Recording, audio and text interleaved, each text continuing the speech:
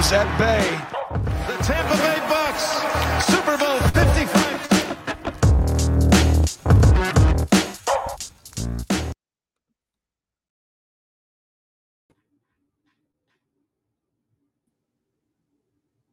Hello and welcome to another edition of the Bucks Banter Podcast. As always, we are live on Bucks Report on this fine Monday evening, here to wrap up this Sunday that was, which in this case, week 7 of the NFL season. We got another full house here for this Victory Monday podcast, as I am joined by both of my co-hosts this evening, Scott Capron and Bo Danyard, which always warms my heart. What is up, fellas? What's up, Paul? What's up, Bo? How are you? We're doing good. And before we get started, I would just like to encourage any viewers and listeners, whether this is your first time or you're a longtime supporter of the show, please head over to our YouTube channel and subscribe. Super helpful. With that being said, the Bucks beat the Bears 38-3 yesterday to move to 6-1 on the season. We're going to talk about that, and we are also going to dive into some other storylines around the league.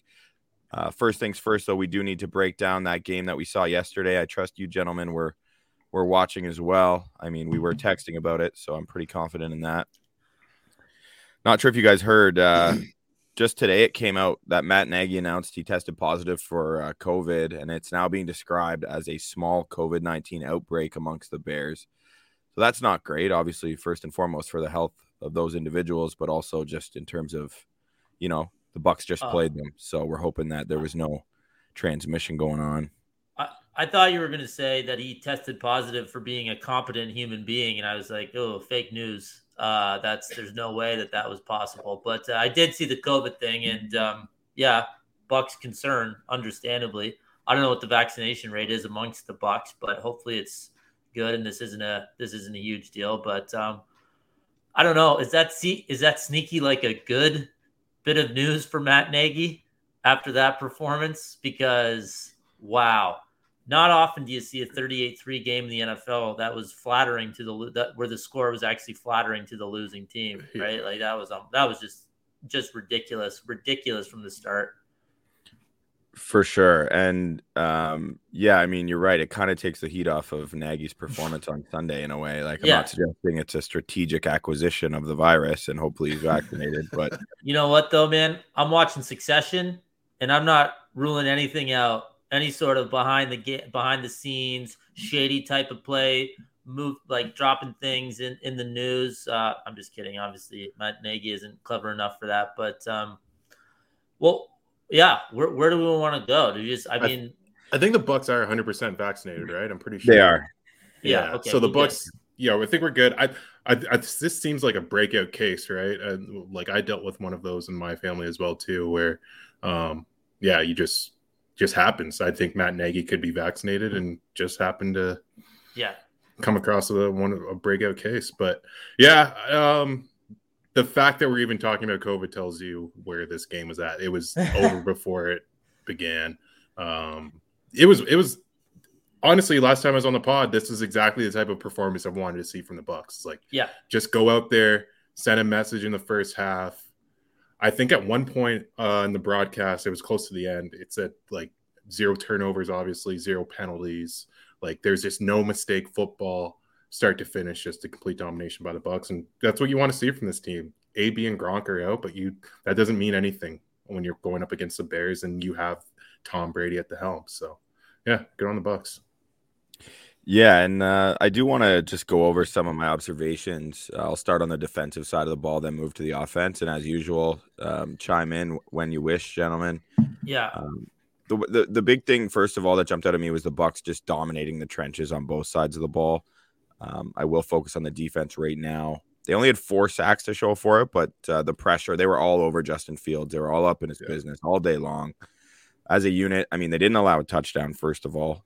Shades of the Super Bowl versus the Chiefs. First 3 sacks were all strip sacks. They caused 5 turnovers. So you mentioned not having any turnovers. They caused 5, 3 forced fumbles, 2 fumble recoveries, 3 picks. Held the Bears to 2 of 11 on third downs. It was a really nice, well-rounded effort on the defensive side of the ball.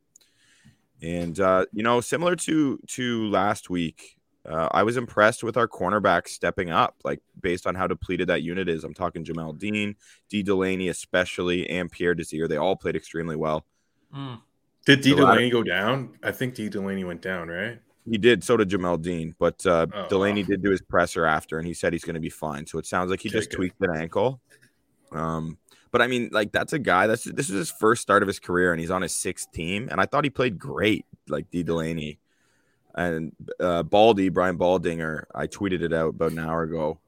He noticed D. Delaney as well when he was watching the tape back. So he did a little bit of a film study that I just kind of retweeted. So there's some nice clips there of D. Delaney doing work outside of just the interception. And yeah, like, I don't know if you guys heard, but Richard Sherman had filled in for our defensive backs coach. So Coach Sherm did a pretty good job, I'd say. He got a lot of airtime. He was on a big part of the broadcast for sure. Yeah, no kidding. They were eating that up. That's for sure. Yeah. Yeah, I'd be interested. It suits him. I can see him being a coach one day. I can see him being in a position coach too, just like really getting into the nuance and everything about coaching up a group. I can see that for sure. I'm sure he'd be super chill and just a mellow guy to work for. But no, seriously, I think he'd be a good position coach.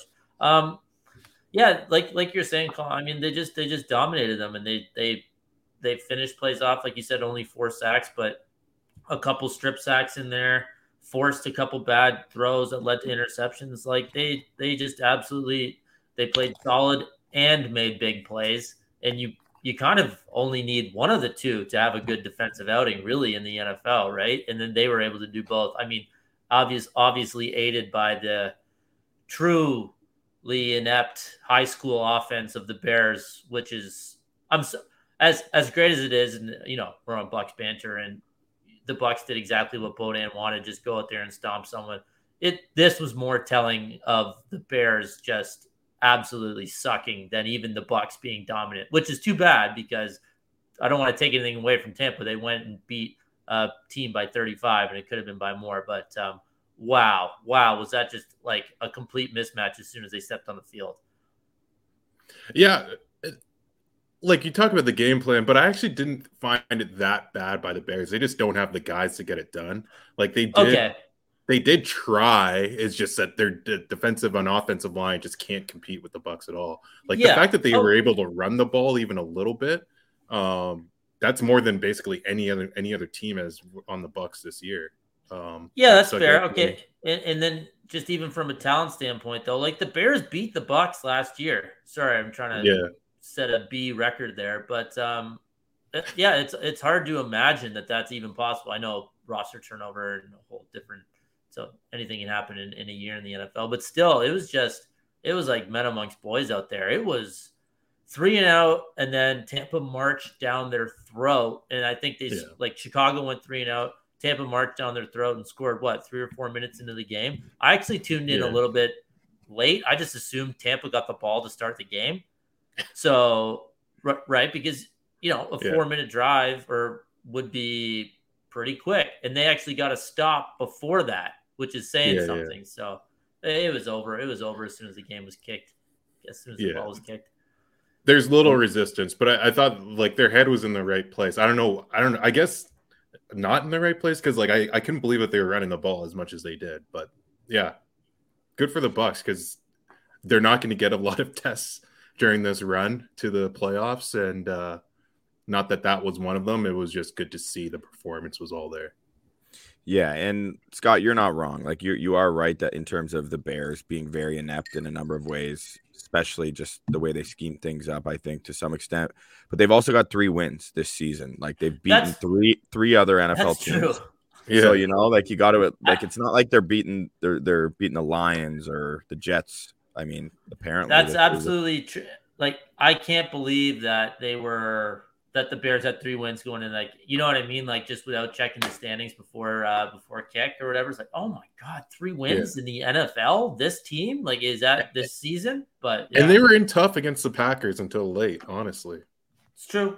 They hung around. It was the win that Bodan asked for, and I was happy that they were able to give it to him. Offensively, one thing I think we probably didn't hit on enough last week but it has been a theme, is just our offensive line continuing to absolutely dominate their opponents. Yeah. I Tristan mean, Wirfs doing work. I love watching that. Yeah, Bo was messaging us talking about the Tristan Wirfs Khalil Mack battle right off the bat after like the first offensive drive for the Buccaneers. I mean, I'm willing to officially declare him the best right tackle in football. Like he's just fantastic. And of course, you know, he's given up where I have it somewhere here. Well, Wirfs admitted he was really looking forward to the rematch with Khalil Mack because Khalil Mack is the only player to have gotten a sack against Wirfs in his 27 career NFL games. Yeah. So pretty impressive stuff there. Yeah, he's given up 1 sack in 27 NFL games, and it was to Khalil Mack, and he was just happy. Like, you know, he was honest saying, "Yeah, I was looking forward to this game," because he said, "I don't want to deal with the gifts anymore," because you know on that. So that was pretty cool. But on the other side, I love that he's keeping track. Not that it's hard to keep track when you only have 1 sack, but I love that he's like, okay, I'm circling this one. Yeah, and he doesn't want to be in Myles Garrett's graveyard if they ever play the Browns, right? Too, so he's staying on top of it, getting ahead of it. Exactly.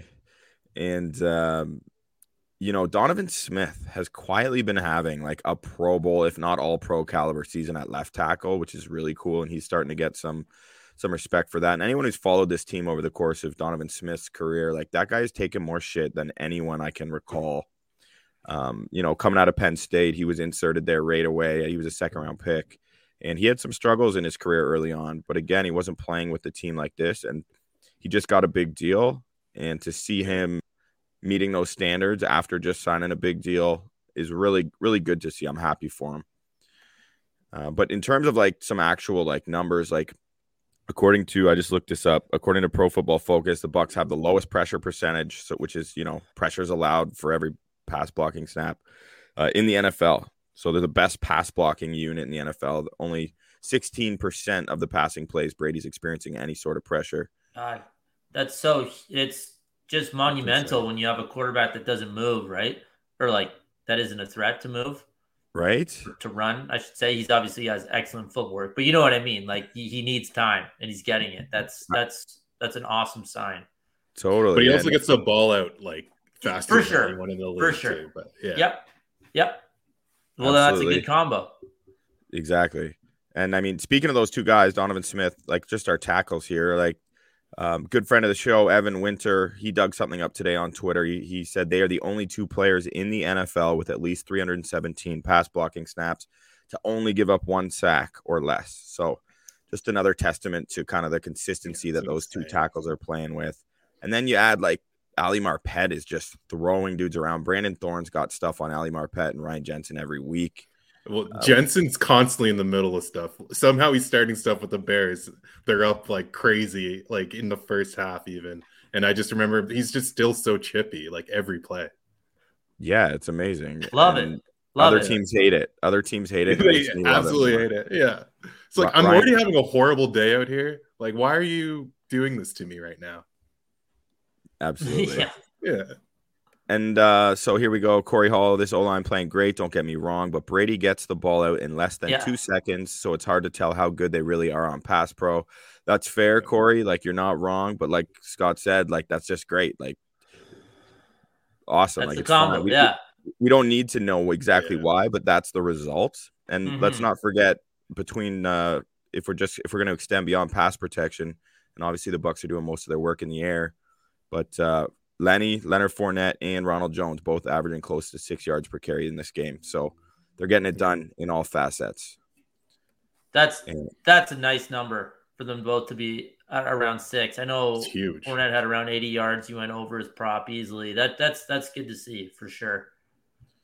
Yeah, and you know, Rojo got a few carries. He got in there in the first half, and he could like Aikman commented on it because they obviously don't watch the Bucs every week, but I mean he wanted that ball and he wanted to take advantage of it. He was hitting the hole extremely hard, like very much a different style of runner than Fournette. Fournette at this point of his career seems to be a little more patient and often what you could consider timid hitting the hole, but it's kind of just the way he runs. Like it's not like he's soft or anything. It's just a different approach. Whereas Rojo just looks like he's shot out of a cannon, especially after everything he's been dealing with over the course of his career, really. Mm-hmm. Yeah, for sure. Yeah. What else? Anything else? Like Anything concern you? I mean, I don't know. I actually there's just a trade that just came up right here pertaining to this game, actually. So Tom Brady throws his 600th TD pass. Oh, Mike Evans decides that there's a lucky fan that's deserving of that ball, but Tom Brady is like, okay, I need to get that one back. Did you hear what the trade was? I saw. Yeah. Did you see it? Okay. Yeah. So the guy got a different game ball, and $1,000 gift card to the team store, and the promise of a helmet, a couple jerseys, something nice in return was the quote from Brady. Is that what do you think? We've got an update on that since then. I forget Okay, the guy's last name. Season tickets. Yeah. So he's got seasons for the next 2 seasons. Nice. Now, and I think they're pretty good seats. You definitely stole my thunder here because I wanted to talk about this because it is so crazy to think of, like, when you actually think about the potential value of that football that this gentleman so graciously returned. At the time, it was just for the first initial report was it was just $1,000 at the Bucs store. It's crazy. And when you start to look at some of the prices that these souvenirs are going for someone like Tom Brady, like, we're talking major money down the line potentially, even immediately. I saw like $500K. Yeah, like at least. I mean, Yeah. We don't know, but so I mean, is that enough? Whatever he got, hell no. Like if you're looking at it purely from a value standpoint, I mean, seeing the guy, he was doing hits on ESPN and stuff today, and he was pretty cool about it. Like he just said he'd love to play. They were like, dude, are you sure? Like you're not going to ask for anything else? Or it was on NFL Network, and he said I'd like to play a round of golf with Tom Brady. So then they like pretty good guy. If I don't know, one hell of a loyal Bucs fan or something. Yeah, no kidding. People that like I don't really get the whole sport like sports memorabilia to me, like that whole market, that whole industry is kind of over my head. I can't believe how much money some of that stuff goes for. But that I don't think a lot of people would be giving that ball back or like unless for like a pretty penny, man. Like I think that's a pretty great package that he got, obviously. But like you guys were saying, like that could be millions of dollars. Yeah, when you have a moment, I think like the moment that it was given to him, if he would have went onto eBay from his seat and listed it, like by the end of the game, it would have been over 300,000 for sure. Even if you just had someone in his ear, because I think in the heat of the moment, he was so hyped up, and you're so like overcome with like how cool it is. You just got a ball from Tom Brady. They come back and saying Tom's hoping to have the ball back. It's significant to him. Like as a big Bucs fan, I could see you being like, oh yeah, like of course I'll get something. Like you're not thinking about. I don't know. I could just understand how maybe he just didn't take a moment to think about it. And you want to be the good guy. You don't want to get booed out of your home stadium either, right?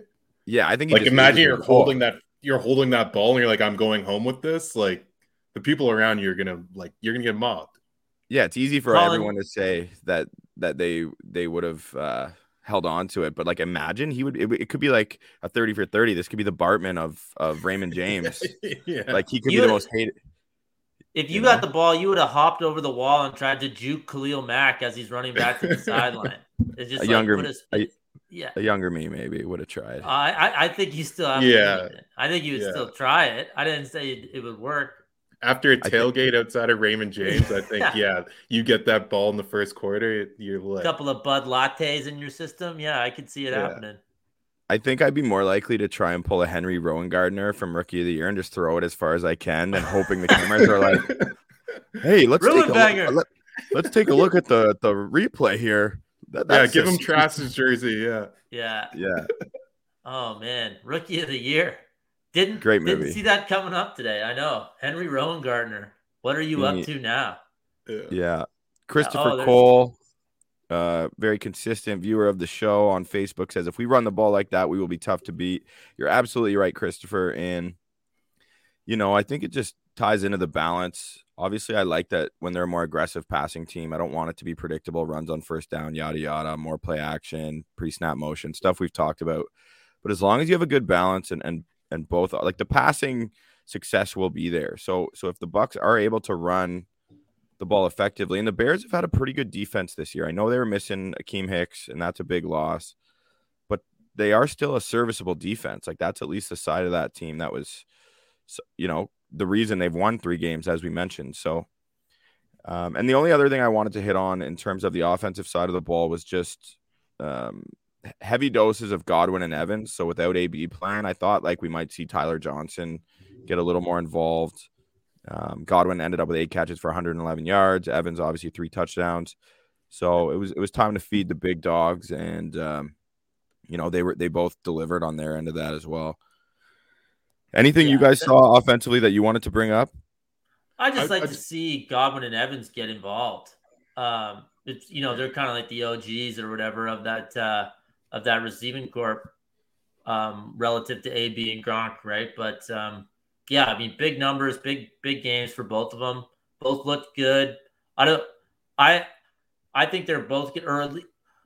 One of them is going to need to get hot, like in the playoffs, to just be unstoppable, just among all of the weapons that they have. I think that's what's going to happen, and I just want to see them like reaching top form during the season here, just because I feel like it's been inconsistent relative to other teams, just because of how many guys they have. I just thought it was good to see them both play really well in the same game, I guess. And it totally depends how you view it as well. Like I think it's almost more of a testament to like their unselfishness as individuals, like Mike Evans and Godwin. Like they're so cool with one of them going off, and I like that. And then they'll have these games where Brady's like, "All right, let's remind him, Mike, that you're the dude. Like you're a 3 touchdown dude." They were trying to get him a 4th, which I love also. Yeah. So I know they weren't super successful in the second half, but I love that they were going for the jugular, and they at least wanted to drive the score up. Like we talked about them letting up in these high point differential games a couple of times this year. Excuse me. And the defense held it together, but the offense continued to try to put the ball in the end zone, which I absolutely loved. So I was really. They went for it on 4th down when it was 35-3, right on the 1 or 2. Like, sure, do it. They're playing against an NFL team. Stop us. They did, to Chicago's credit, but like I loved it. Totally. Yeah, absolutely. I was just gonna ask you overall, you gotta can we get a little temperature check on the Bucs and like what do we think about the Bucs and the NFC and where you guys are at right now? How are you feeling? I feel great. I mean, we've talked enough about the soft schedule, and I think that's something that you got to control what you can control. And they were churning out wins, ugly, but getting them done. Today's a little more of yesterday was more of a statement game.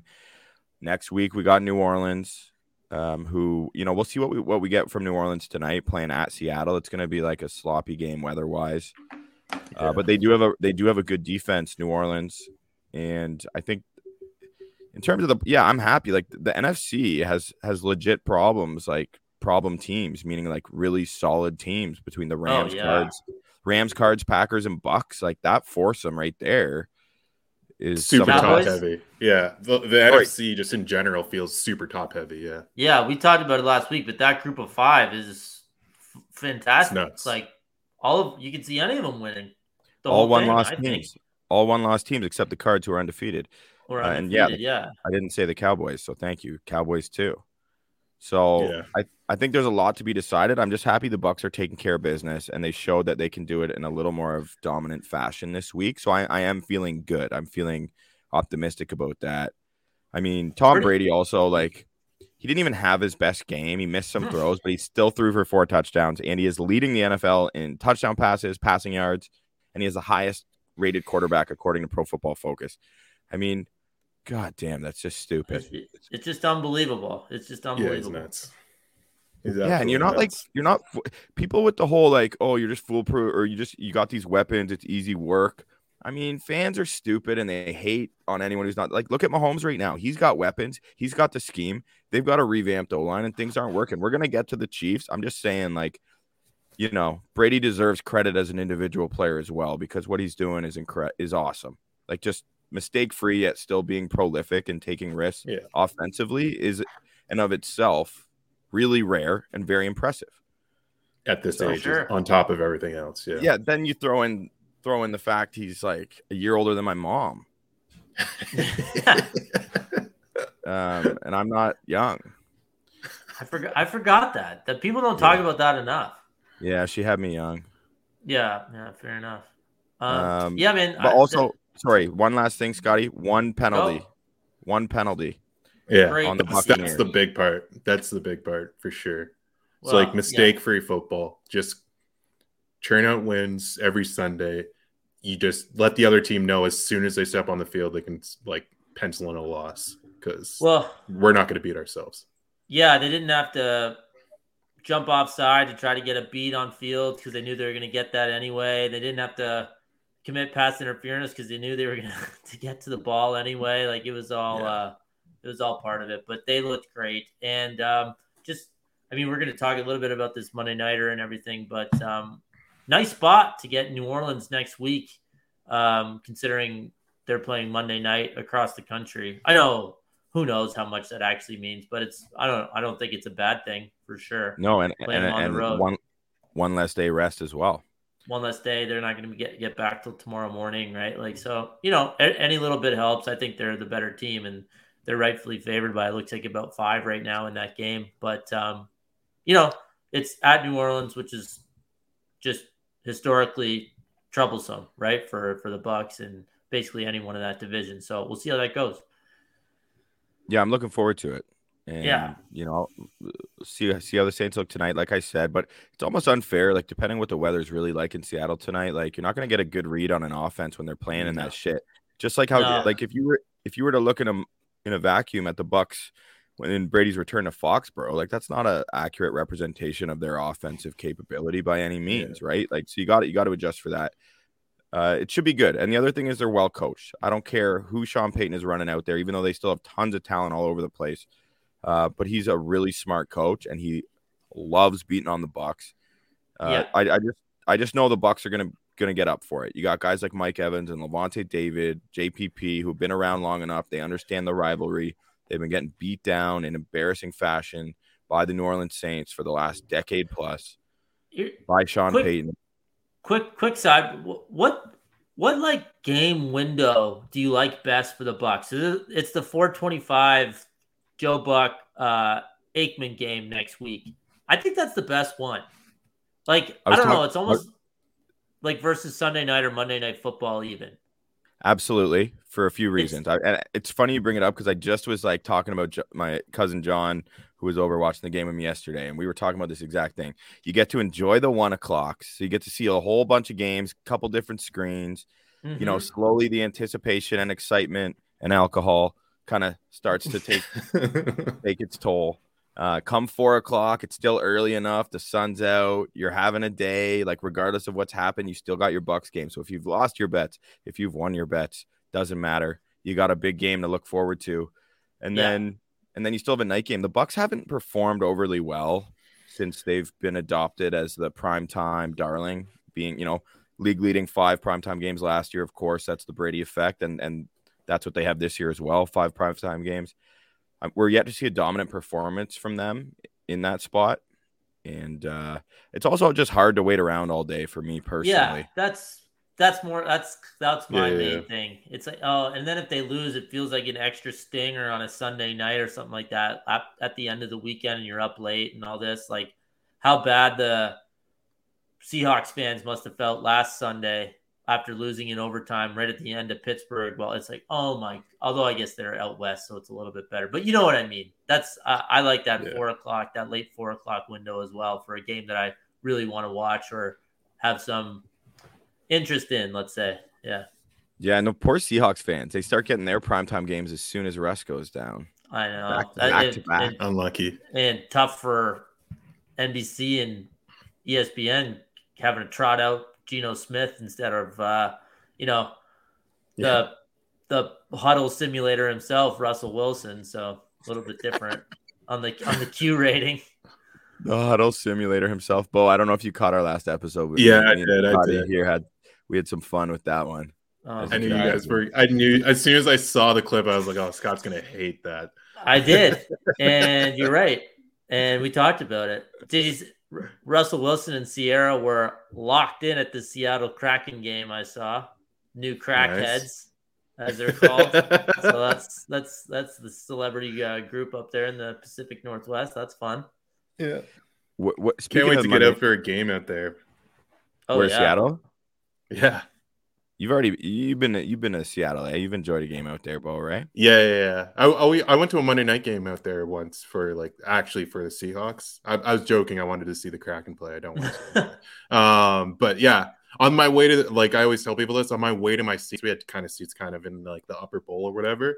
I saw 3 different fights on a Monday night, 3 unrelated fights, just all happening at the start of a Monday nighter. Who's fighting in Seattle? I picture just like baristas and cannabis dispensary workers. Yeah, people just very chill until they tell them to yell, kind of thing. You would assume so. I think it's because it's all of Washington State, right? So it's that's like their thing. Especially when I went, they didn't have any other teams, so this was it was building. You could feel it in when I got in on a Sunday. And you could feel it building. From then, everyone was talking about the game because it was their one Monday nighter against the Saints. Yeah, I think that's sneaky the best potential football weekend, between college on Saturday and the NFL on Sunday, because the Washington tailgate looks awesome. Yeah, and they're in Seattle as well, right? And then you have the Seahawks is one of the better home fields. So highly recommend. Because it's also close too. Seattle, right. Their stadium is right downtown. You can walk. I think we walked from our hotel to the stadium. That's amazing. Some candied salmon in the parking lot. Yeah, that was before almost exclusively days. Yeah. In terms of, I think we're halfway through our time here. We have Pat Riley, the Tampa. Pat Riley, big culture guy. Pat Riley. Yeah, he put his rings on the table. The Tampa Bay franchise record for most career regular season passing touchdowns is 121 passes by Jameis Winston, and Brady's at 61 already, and will soon own that. Yes, we're trying to move on from the Jameis discussions, Pat, but But you're right. I mean, Jameis was able to throw touchdowns. I'm curious what the comparison would be of interceptions from Jameis in his career to Tom Brady so far as well. Regardless, always cool to see different stats as it relates to Buccaneers career rankings, because sometimes they really make your head spin. Yeah, I saw a lot of good stuff coming on Twitter today. I just, I do have a full-time job aside from Bucs Banter, so I wasn't able to write it all down. But thank you for sharing that one. In terms of, is there anything else you guys want to hit on regarding the Monday nighter tonight, or do you want to start discussing some of the things we saw yesterday? Because I have some items related to Sunday. I just want to say, I think Seattle kind of has to win, and they're a dog in this game. They're at home. It's, it's just so monumental if you lose a game, right? You only get to play so many of them. So, big game.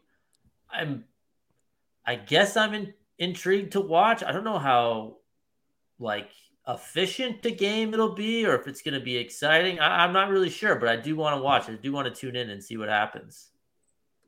Yeah, anything could happen tonight. I'm not going to be surprised by anything. It's it's super windy. It's super rainy. These are two of the worst offenses in the league as well right now. So I think they actually are 31 and 32 in the league. Wow. So the total's 41.5, I think. So that's so low. It's quite low. Yeah. Do you guys feel like bad weather games seem to happen at a much higher rate during primetime games than they do during day games? That's a good question. Or is am I just so dumb because we just watched one last night? I'm I think there's a storm system going through the West Coast right now. I'm pretty sure, because everyone on Vancouver Island's preparing for the big one. Sorry, I'm not meteorologist here. I'm more just saying generally for some reason I have the perception of rainy games at night in Foxborough or in Pittsburgh or wherever. True. But I just it's also the primetime games stand alone too, right? So they're in their own. They're the only game going on at that time. So it's a little bit different because when there's 8 games in the morning, there could be a couple shitty weather games, but no one notices because if you're not watching, right? But that was pretty bad last night. That was pretty unplayable. But awful. Yeah, sure was. Anyway, so Brian Wood watching on Facebook. Great question. You're stealing my next item here, Brian. I appreciate it. Are the Bengals for real, or did the Ravens just have a dud? I mean, I'm sure we all have thoughts. We've talked a lot about this. I think they are the real deal. They're for real, man. Yeah, their defense impressed me a lot. For one, you can't come away not talking about Joe Burrow and Jamar Chase. So like Chase is, we've talked so much about him, but we're gonna do it like 200 plus yards receiving for Jamar Chase, shadowed by one of the best corners in football in Marlon Humphrey. Like that's the most impressive part. He's on pace for an absurd 85 receptions, 1,800 yards, and 15 touchdowns. He has 750 receiving yards through 7 games, which is the most in NFL history. So I'm throwing out these and when I look at that, I'm like, okay, sure, Colin, take a sample size. He's on pace for this. We're almost halfway through the season. Yeah, man. And he just looks the part. It's not crazy. Like nothing is ridiculous. Like they're both really good and they're both really good together. It's terrifying every time he has the ball in his hands. And it's just even that little slant play where he just spins out of 3 tackles and takes it to the house. There's no more fun wide receiver in the league right now. Yeah. Or the comeback on 4th down early in the game, just showing the way he breaks off his routes. He does everything. He's so versatile. He can be a deep threat. He can get tough yards over the middle. He can cut on a dime, and he can be physical at the line if he's getting press coverage. Really, they can use him in the slot. They hit him on a couple crossers that he got the absolute maximum yardage out of. Even the one mistake he kind of made was the ball got knocked from his hands as he was kind of going out of bounds, but Baltimore didn't recover it in bounds. It didn't even matter. They just got the ball right. Since he just got the ball right there anyway, and that wasn't even his fault or anything. The guy made a great play, but no harm, no foul. And he was incredible. I want to this might be a little bit cringy, but just bear with me 1 second. I want to push back a little bit. He got tackled forward and then no one was there. And then he kept running for that 82-yard touchdown. Yeah. That was sweet. And it's one of those things where it's you can't say anything bad about it because it's an 82-yard touchdown. But it's he didn't get tackled to the ground and he got flung forward and then he was running. So not to take anything away from him, but I don't think that was strictly Jamar Chase. I basically just saw it because I saw Twitter blowing up. It's this guy's absolutely unbelievable. It's well, he's unbelievable for a lot of other things. I feel like anyone would have been in the same situation there that actually made the catch. Sorry, does that make sense? Of course it does. Yeah, for sure. I mean, because he'd already shown everything that makes him great prior to that. I think it just gave him that massive chunk play, which is just kind of completing the body of work for the day. In isolation, you're right. That play is not anything special. DB's got to tackle, man. Anyone who can't tackle, it is bring him crucial. down.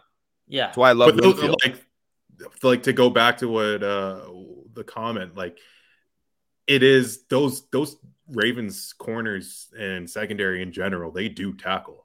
They normally do tackle. And also I give them props for that play because I'm just a lot of other wide receivers go down from that because they get flung around, they're disoriented. He's just so the amount of awareness you have to go through that with 3 guys wrapped all over you and still get up and be oh, I'm gonna sprint still. And he's not even thinking about it. It's up there. His feel for the game and for bodies around him is one of those. It's like a quarterback in the pocket, right? It's being aware, and he has a feel for that. And that leads perfectly into the discussion of Joe Burrow, because watching him yesterday, I'm so impressed with how he can feel and move in the pocket while keeping his eyes downfield. We were texting about it because early on he was under siege, man. At first, after that first drive or two, I was oh shit, Burrow's in trouble. We were, we all thought that the Bengals would hang tough and have a shot in that game. Cap, we talked about that last episode that we finished off talking about. You were looking ahead, talking about how fun that game will be, and you're right. But seeing that early, I was oh shit, man, this O-line is not going to keep Burrow upright enough to take advantage of these weapons. I couldn't believe it. Some of the throws he was just getting out, but he's tough as nails and he's very cerebral in there. Body, space, whatever you want to call it, the Tom Brady thing. And he doesn't just bail out, even though he's capable of running. It feels like Russell Wilson light at times, right? His eyes stay downfield no matter through all the chaos around him. And earlier in the season, he's been not great against pressure. And the Ravens, historically, one of the like most blitz heavy defenses in the league. I think if you're just looking at those two stats, you'd be like, well, this doesn't add up. Like how are they going to keep this going? How are the Bengals going to win this game if their quarterback's going to be in the ground this often? And he was in the ground quite a bit, but he's still like just keeping his eyes downfield, making quick decisions, and just performing better under pressure than we've seen him this entire season. So yeah, hats off to Burrow. He was unreal yesterday. They're my favorite. Sorry, Kyle. He just never flustered with all that happening. He doesn't take off and run like you said, just because he's keeping his eyes down the field. The receivers are good. Like what a trio that is. And then mix in CJ Uzoma, who looks unbelievable. Yeah, he's unreal. Right. So I mean, they have the guys for him. He has the perfect demeanor. Combined with arm strength and toughness. I mean, that was so impressive. And they just beat them down. They absolutely beat them down. And look at the wins that Baltimore had piled up too, right? Like, and since he goes in and beats them after all that, like that's, first of all, it also speaks to just how week to week this league is, right? Like Baltimore looked unbeatable last week against the Chargers, and then next week at home get beat by basically the same amount, right? So it totally depends. But since he's great, they're definitely a playoff contender. I also think Baltimore is that team. That's the epitome of like anything in the NFL. Just like, like we talked about them almost losing to the Lions, their week 1 game. Like they are just, sometimes they look like the best team in the NFL. And then sometimes you're just like, what are they doing? So they're a tough team to read, man. They're a tough team to predict. They don't have that, like, they can't be like, I think when the Chiefs were good, let's just say, they had that switch, right? Where you're just like, okay, maybe they weren't up at the first 2 quarters of this game, but they can turn on the switch and just blow people out. The Ravens can, like, they'll start to pour it on and they don't stop pouring. But it seems like if they're not up for a game, they're just like, they have a certain amount of like drives in them. And they're just like, yeah, we don't, like, I don't have anything left here. Like either the defense is going to get us there or they're not. And the defense couldn't get them there last night. Or yesterday. Yeah. So.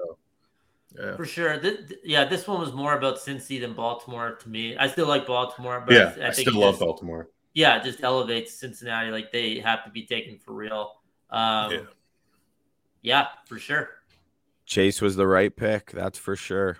Jamar Chase, man. Lots of people thinking they needed to address the O-line first. No. If you got a special talent, regardless of position, unless it's a running back, because Scott Capron's listening, you take that player.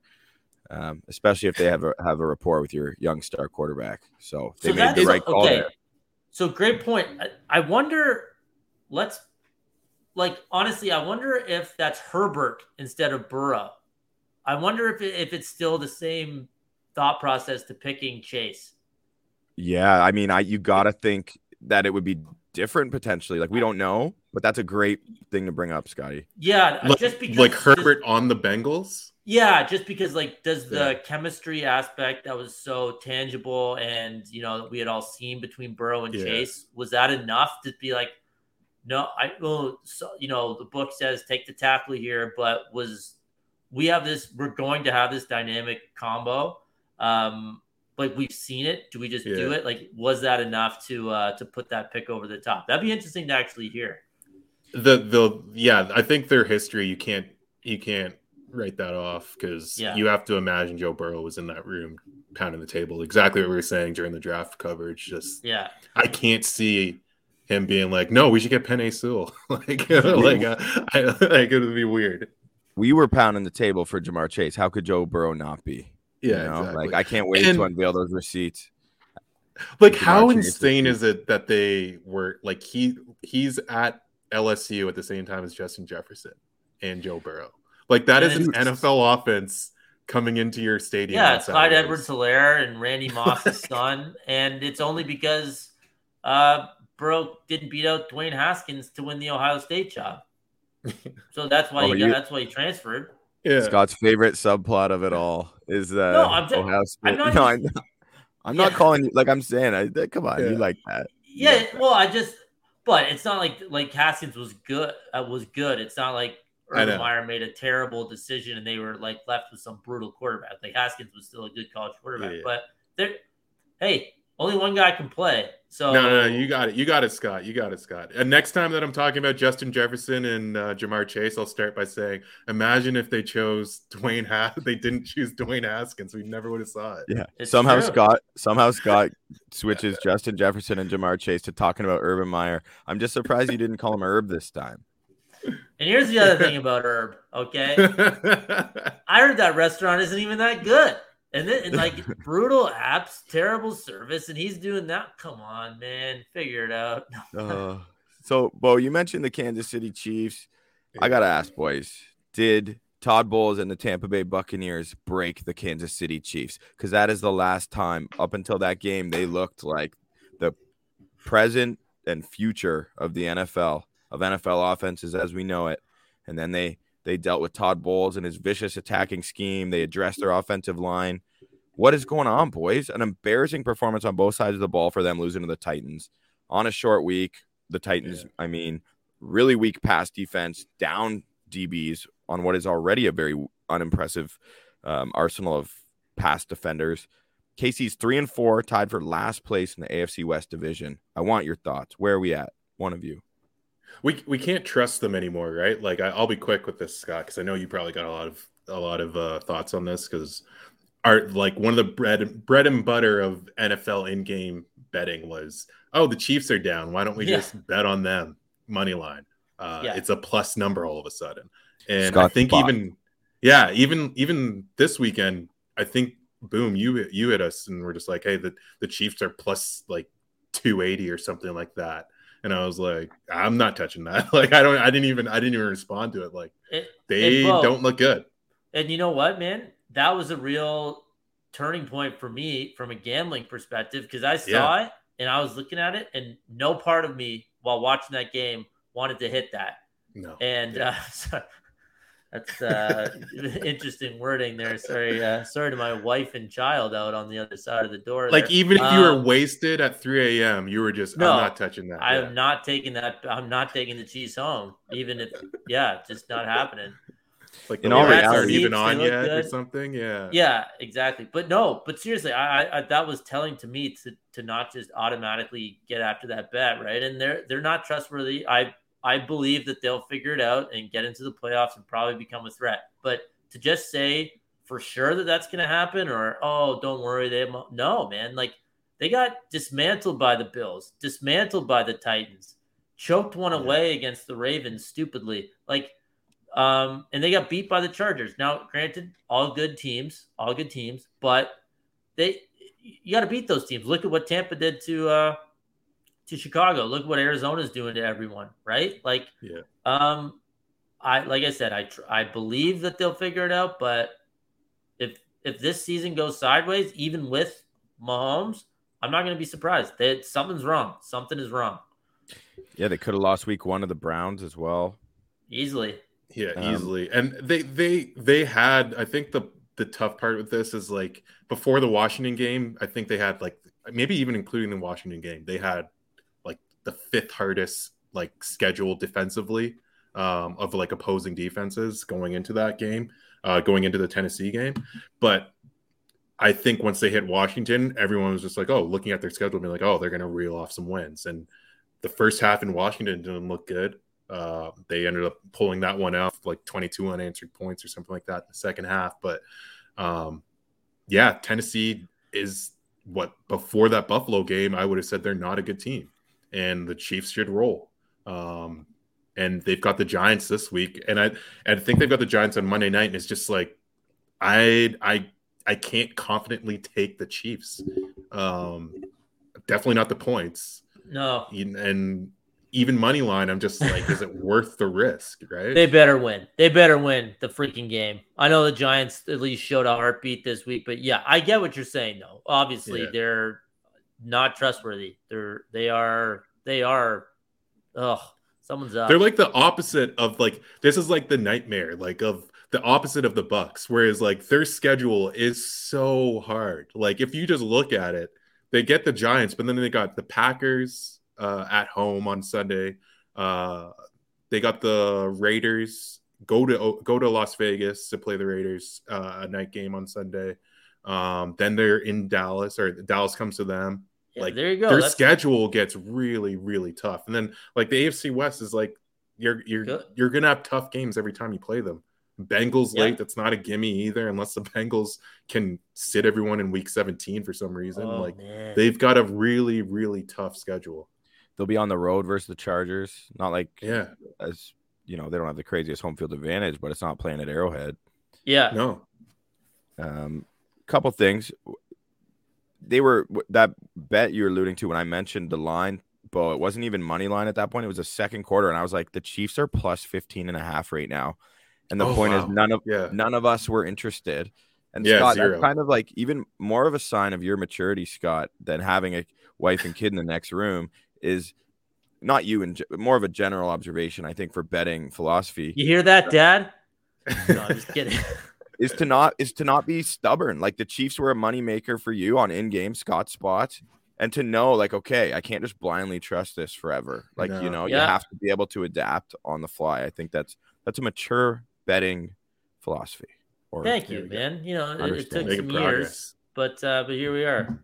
Yeah, I'm working on that one. The not being super stubborn. Then again, I stopped betting Devin White over tackles since no one runs a football game for Bucks. That's early. Your version. We got rid of that early. I bet it once this year, maybe twice if you include a little sprinkle in a bet builder. But anyhow, so shifting back to the NFC, we mentioned it earlier. I just wanted to once more mention or at least bring up the opportunity to discuss or take this conversation any which way. But the Rams, Cards, Packers, Cowboys, who were on a bye, but they're all handling business versus inferior teams. So I'm happy with the Bucks dominating the Bears. Well, all those teams are doing the same thing. I know the Rams had a little bit of a scare early on, but not really. They ended up handling their business. It was a sweat. Shout out to the Lions. Shout out to Kneecap and Dan Campbell for pulling out all the stops. Seriously, like they did what you have to do to try to win a game as a 15-point underdog. And there's still obvious issues.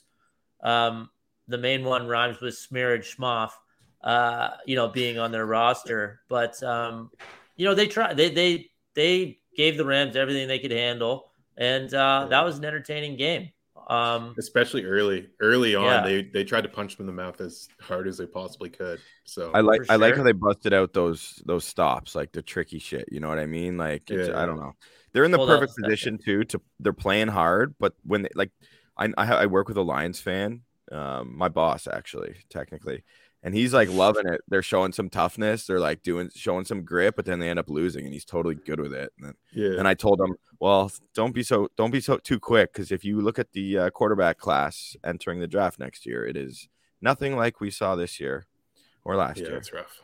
Or the year before. You'll be getting a defensive end. Who's at the top? Corral from Ole Miss.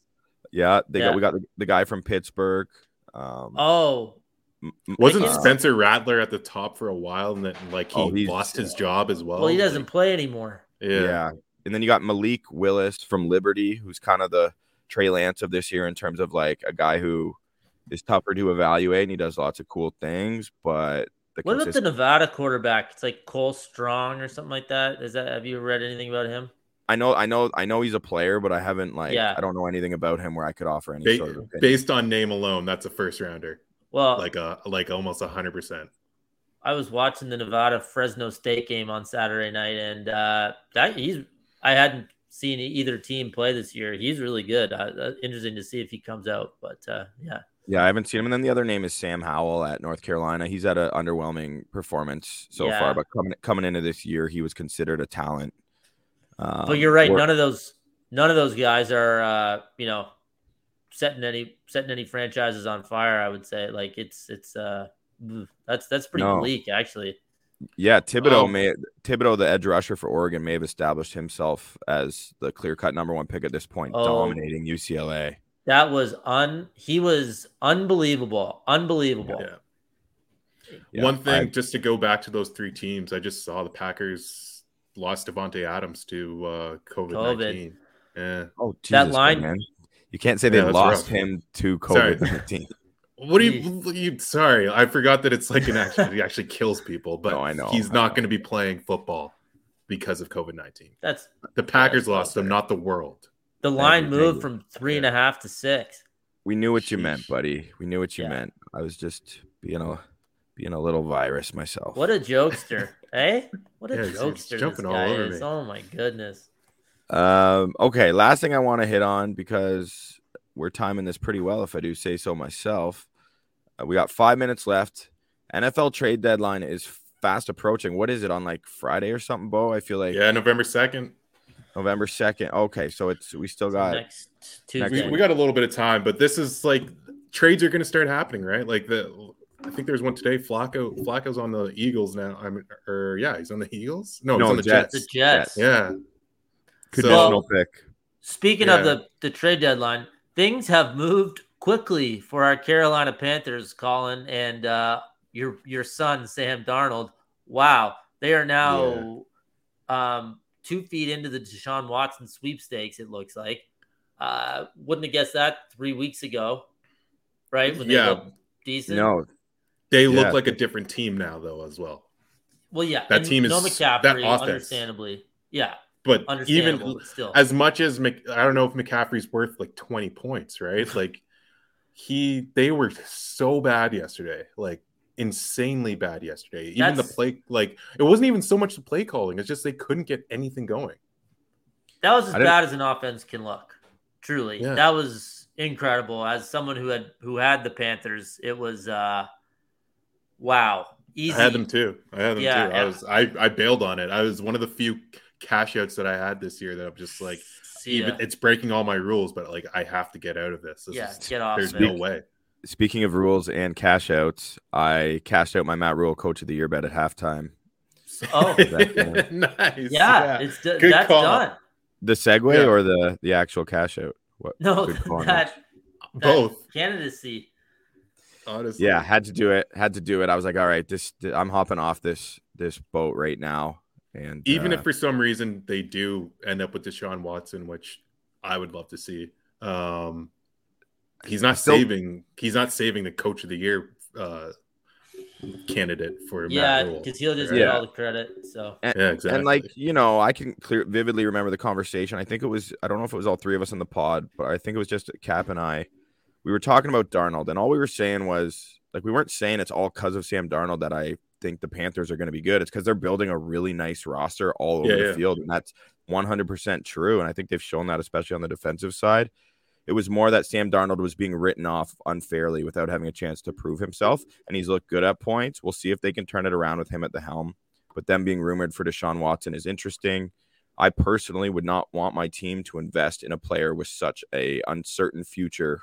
True. From a legal perspective. It seems insane to give up. Availability. Like, if they're going to give him away for pennies, sure, take a shot at it. But like, why would you invest valuable draft capital? Like, that's gold in the NFL for a guy who, for all intents and purposes, could be behind bars at a point. Like, we don't know where this is headed. Yeah, true. And I feel compelled to mention just the moral aspect of trading. But I mean, hey, NFL teams have added some unsavory guys to rosters before. I just wanted to get that out there officially for our stance. I say it. I'm like all for the Deshaun Watson thing as like a innocent until proven guilty type of standpoint. But yeah, it is. It's a tough trade to make for any team. When I'm looking at Carolina, I'm just like, you guys could be good this year if you have Deshaun Watson, like immediately. So I don't know. I would still like to see it happen, but I can see why, if you're a Panthers fan, you're probably a bit nervous about it. Yeah, it would be entertaining because he's such a gift on the field. So I think just as a football fan, it would be crazy to see him in a new uniform and finally get some resolution to this. Really quick, we are like under a minute to go here. Nick Walker on YouTube says the Lions went out of their shield against the Rams. I thought the Bears would have scrapped the same way against the Bucs. I think a lot of people did, Nick. And Nick goes on to say, I feel that the Bears' uninspiring coaching handicapped them. You are bang on, buddy. Matt Nagy's got to go. Yeah, well said. And there you go. The Lions are just as bad as the Bears, if not worse. And they played for their guy and they tried to win. And the Bears showed none of that in a similar situation against the Bucs. So yeah, great comment, Nick. Yeah, poor Justin Fields, poor Allen Robinson. Get Matt Nagy out of there. Go Buccaneers. Big win. We're traveling to New Orleans to take on the Saints. So all you Bucs fans, go scout out the New Orleans Saints tonight as they take on the Seattle Seahawks for Monday Night Football. And until next time, God bless. Peace.